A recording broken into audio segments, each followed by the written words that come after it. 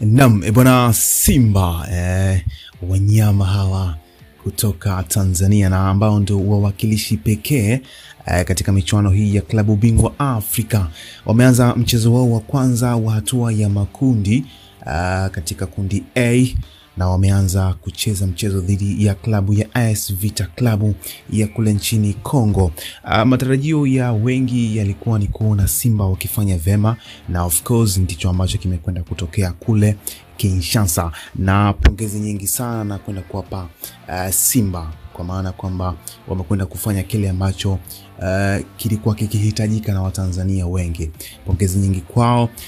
Watu wengi walikuwa kitarajia kwamba hata Simba itaweza kupata angalau hata draw kwa kuangalia historia ya michezo yao ya nyuma dhidi ya klabu hiyo ya AS Vita, lakini wamekwenda kudhihirisha kwamba wao kweli ni Simba mabingwa, na of course wameshinda bao 1-0 dhidi ya klabu ya AS Vita, goli likifungwa na Chris Mugalu dakika ya 60 kwa mkwaju wa penalti baada ya mchezaji wa AS Vita kunawa mpira katika eneo la box la hatari, lile eneo la 18. So pongezi nyingi kwao Simba kwa ushindi wao ambao wameweza kupata. Hii ni sauti moja nzito na ya ujazo wake Auckland Mudu.